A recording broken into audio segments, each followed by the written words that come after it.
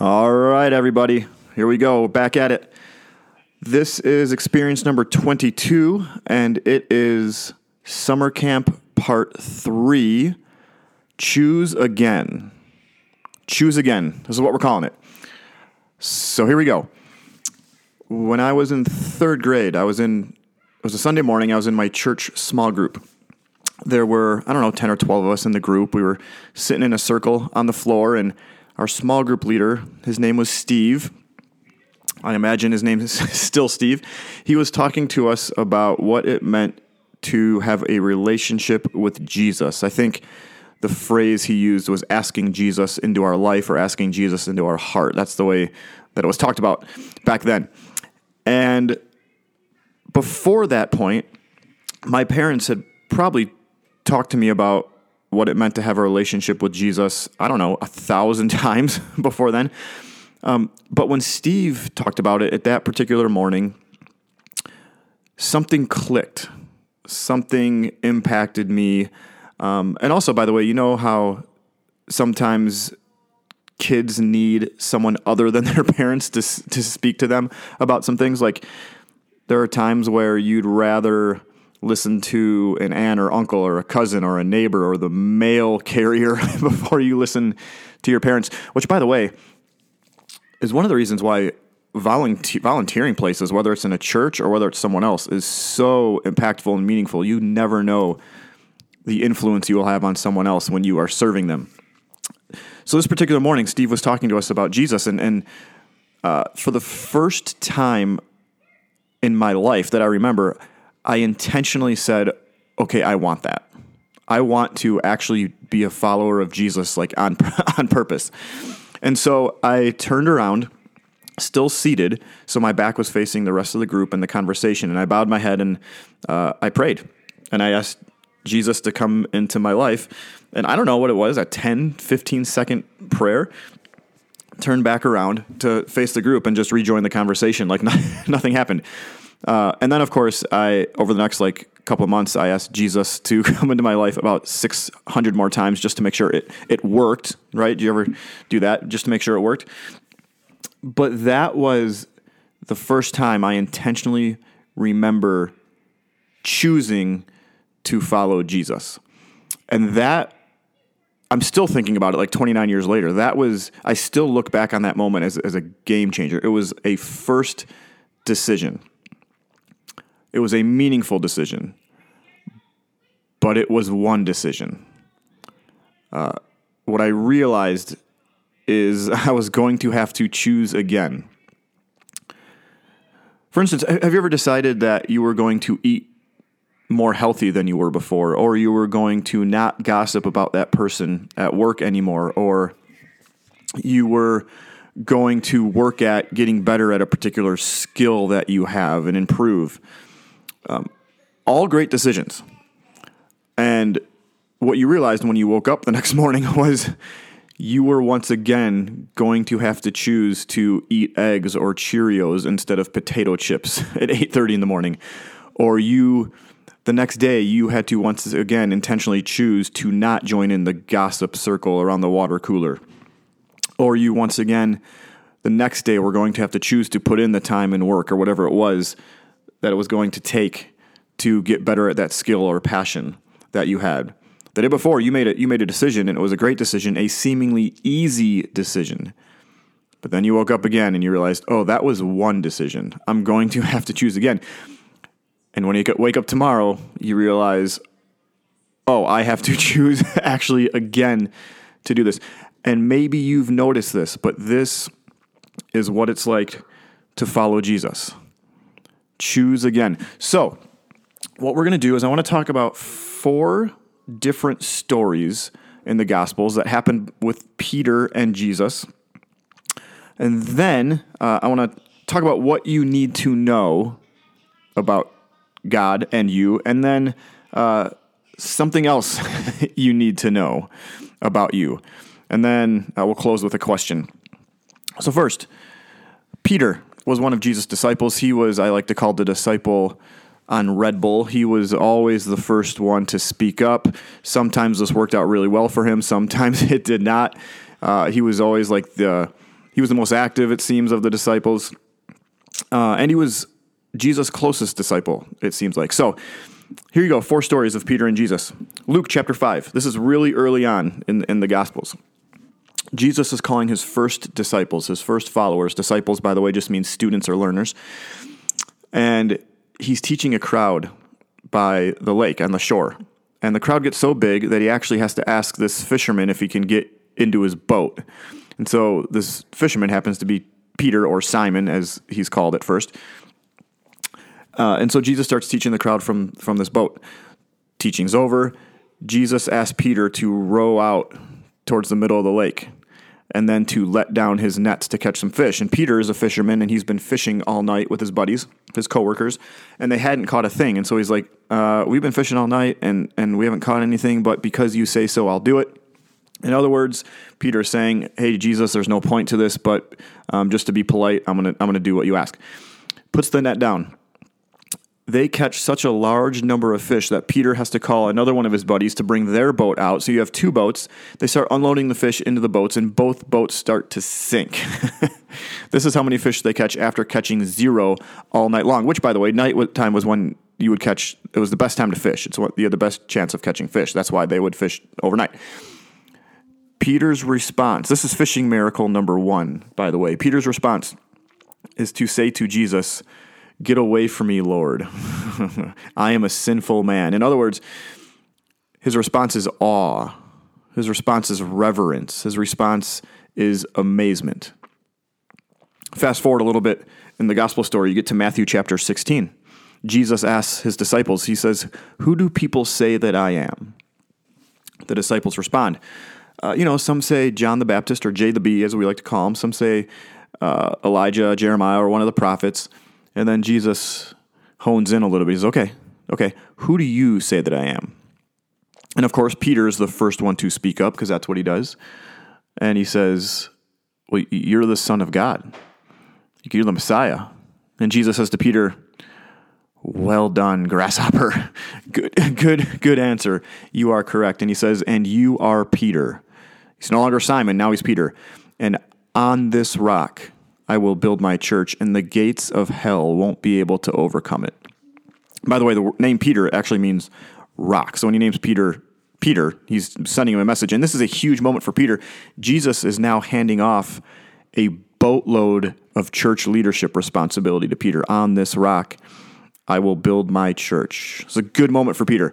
The next story in the Gospel of Matthew, Jesus tells his disciples, they're headed to Jerusalem, and he's saying to his disciples, hey, by the way, I'm gonna get arrested and tortured and killed, but that's okay, because on the 3rd day I'm going to rise. And Peter, with his newfound leadership responsibility, pulls Jesus aside and tries to set him straight. He's like, never, Lord. No way, this will never happen to you. And Jesus says to Peter, get behind me, Satan. You are a stumbling block to me, he says. Now, if you're Peter, this is this is a mixed message. Wait, Jesus, a couple of minutes ago, you told me you were going to build your church on me. I was a rock, and now you're calling me Satan? Can you make up your mind? I don't know what's going on here. I think I'd rather be a rock than Satan. I'd rather be a rock than a block, Jesus. Do you ever get the feeling that following Jesus, it's a journey that's never done? It is a path that's never completed. It is sometimes 3 steps forward and 2 steps back. Do you ever get the feeling that following Jesus means sometimes you have to choose again? Okay, fast forward a little bit in the Gospels. You get to John chapter 18. Jesus gets arrested, and the religious folk take him to the courts, and so Peter follows. And if any disciple is going to sneakily follow Jesus after he gets arrested, it's going to be Peter, and he does.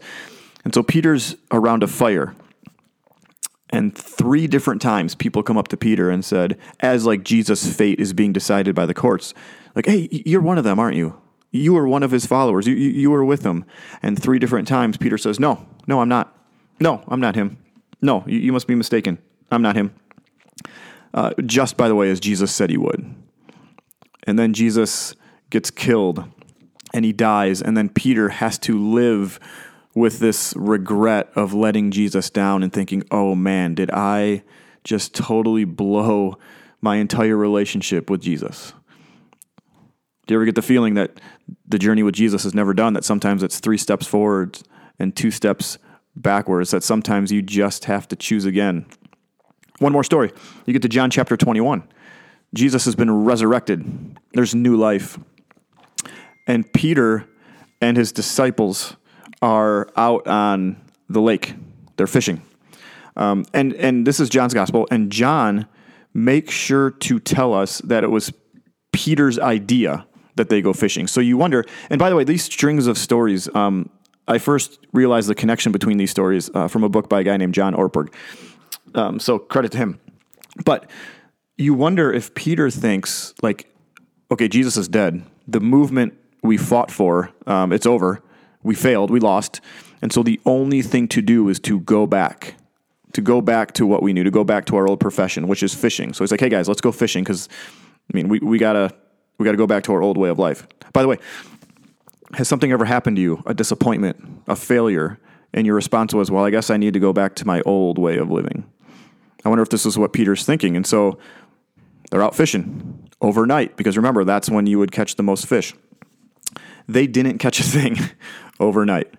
By the way, do you sense fishing miracle number 2 coming on? This has happened before. It's dawn. It's the next morning. And they haven't caught a thing, and they notice someone standing on the shore. And this person tells them to put their nets down on the right side of the boat. And once again, they do it, maybe politely, like, who's this, rookie who he doesn't know what he's talking about. It's the morning. We didn't catch a thing all night. We're not going to catch anything in the morning, but they do it. And they catch such a large number of fish that they can't even bring the net back into the boat. And then we're told, they look over and they recognize who this man is. It's Jesus. It's the resurrected Christ. And they're about 100 yards out from shore, we're told. And Peter, his initial response, he just jumps in the water and starts swimming towards Jesus, like without even thinking about it. The rest of the disciples are like, we'll just row back. And so they're rowing back. Peter's like out swimming the boats. He gets to shore. By the way, the last time this fishing miracle happened, Peter's response was, get away from me, Lord. I'm a sinful man. Now he can't get to Jesus fast enough. Something has changed.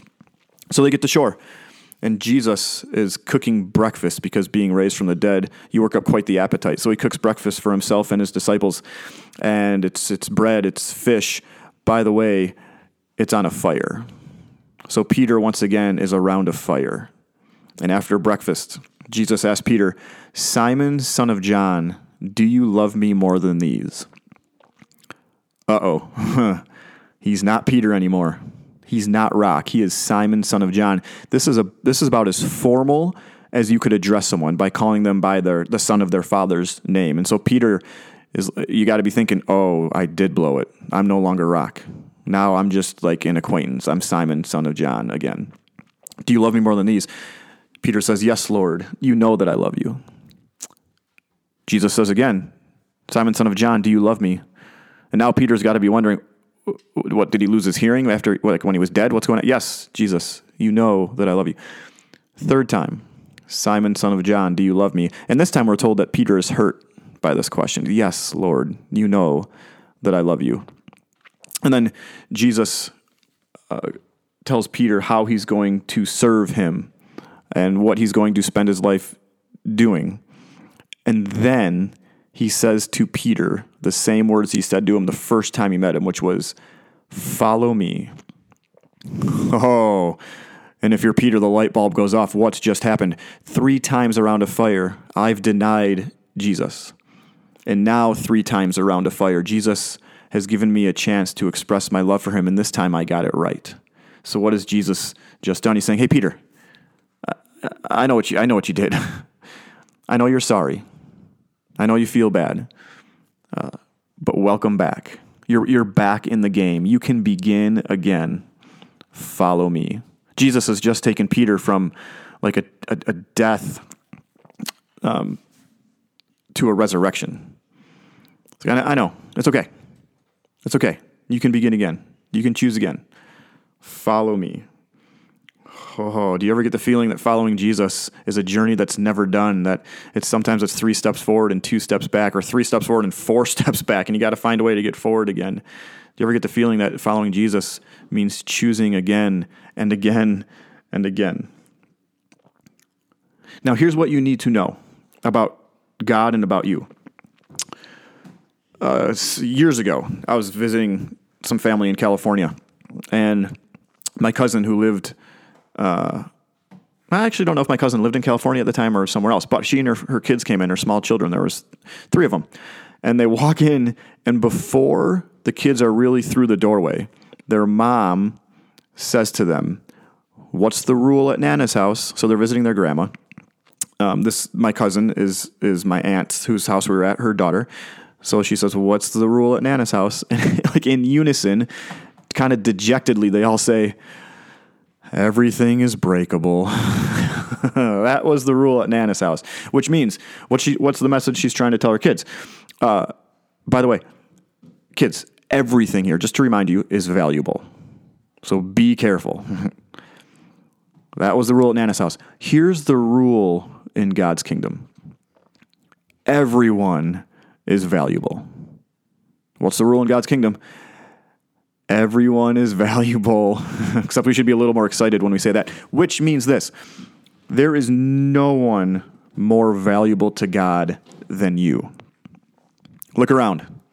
Everyone you see today, everyone you interact with, there is no one more valuable to God than you. There's a passage in the Sermon on the Mount, Jesus' most famous sermon. This is Matthew chapter 6. Jesus starts talking to his audience about not worrying. He says this, "Therefore I tell you, do not worry about your life, what you will eat or drink, or about your body, what you will wear." Excuse me, I just burped. "Is not life more than food, and the body more than clothes? Look at the birds of the air. They do not sow or reap or store away in barns, yet your heavenly Father feeds them. Are you not much more valuable? Are you not much more what? Valuable than they? Can any one of you, by worrying, add a single hour to your life?" Jesus says, look around. Look at the birds. They're not like storing up. And yet I take care of them. And how much more valuable to me are you than these birds? So don't worry. I'm going to take care of you. I'm going to give you what you need because you are so valuable to me. Then he goes on, "And why do you worry about clothes? See how the flowers of the field grow. They do not labor or spin. Yet I tell you that not even Solomon," who was like the richest dude in the Old Testament, "not even Solomon in all his splendor was dressed like one of these. If that is how God clothes the grass of the field, which is here today and tomorrow is thrown into the fire, will he not much more clothe you, you of little faith? So do not worry, saying, what shall we eat, or what shall we drink, or what shall we wear? For the pagans run after all these things, and your heavenly Father knows that you need them." So Jesus says, hey, look at this grass. Look at the flowers. Look how beautiful they are. Have you ever noticed? Like in the springtime, the summertime, you ever stop and just look at the grass or the flowers or that bush that's like blooming in your front yard? How much more valuable to God are you than those things? And look how beautifully God clothes them. He's going to take care of you. And then he says this. So don't worry about those things, he says. Here's what you need to worry about. But seek first his kingdom and his righteousness, and all these things will be given to you as well. Yeah, don't worry about those things. Here's what you do need to worry about. Choose me. Do things that put my kingdom first. And all those other things, I'll take care of them, even when it doesn't seem like I'm doing a very good job of it. And here's what I love about this. Jesus' audience, the people he's talking to, they're not like the religious elite. They're not the ones who think they're the best of the best. These are people who wonder if they're going to make it. These are people who don't know where their next meal is going to come from. These people who aren't sure they can pay their rent. These are people who have failed. These are people who have done something earlier in the day that they shouldn't have done. These are people who have relationship problems with their parents or their kids or their spouse or extended family. These are the people who don't know what they're going to do after high school. These are the people who feel like their parents just nitpick at them all the time. And Jesus says, there is no one more valuable to me than you. No one. And so what I need you to do is just seek first my kingdom because I'm going to take care of you. I had a conversation with a woman a couple of weeks ago who told me about a time in her life that was really hard. In fact, she had planned on committing suicide. And I think I've shared the story on this podcast, but here we go. She had 3 kids. She and her husband had 3 kids, and then they were taking care of, I think it was her niece. So they're taking care of 4 kids, and they're in this like tiny house that she says she hated. And at one point, kind of out of nowhere, her husband just bailed, and she realized that he had left her with like $10,000 of debt. And so one day she just looked in the mirror in this tiny little house that she hated and says, I can't do this anymore. So she sent her kids off. Well, that's a bad way of saying it. She found other places for her kids to live, one of which was out east in Pennsylvania. And she planned out how she's going to take her own life. And so the day comes where she had planned to take her own life. She wakes up, she turns on the TV, and she sees that 2 planes have just flown into the World Trade Center. The day she planned to kill herself was on 9/11, September 11, 2001. And she just said she just started praying, and like God was evidently present with her. And her first worry was her kids. Like, are my kids okay? I have a kid out east. Is he okay? And she just felt God saying to her, like, oh, now you care about your kids? Because an hour ago you were planning on like killing their mom, you. And so she realized she needed help and she needed some change in her life. And so she turned things around. And soon after that, there was a church who reached out to her and wanted her to be like one of their kids' pastors. And she's like, you don't want me. I'm messed up. And they're like, no, we want you. We know you're messed up. Everyone sees it. And so she did it. And for years, she had a great ministry at this church. And then she stopped that. And at one point, she just started taking care of sick people. And that, like, her job for a long time in one way or another has been just serving people who need help. And I was talking to her just really, really amazed by her story and how she's grown in Jesus. And she said this to me. She said, I am so glad God thought I was more valuable than I thought I was. What did she realize? There was no one more valuable to God than her. That's what you need to know. There's no one more valuable to God than you. Now, here's what else you need to know. By the way, at some point in the podcast, I already told this story too, but we're going with it. Last year, I think, I was listening to this teacher who was talking about how when she was growing up, her mom was an alcoholic.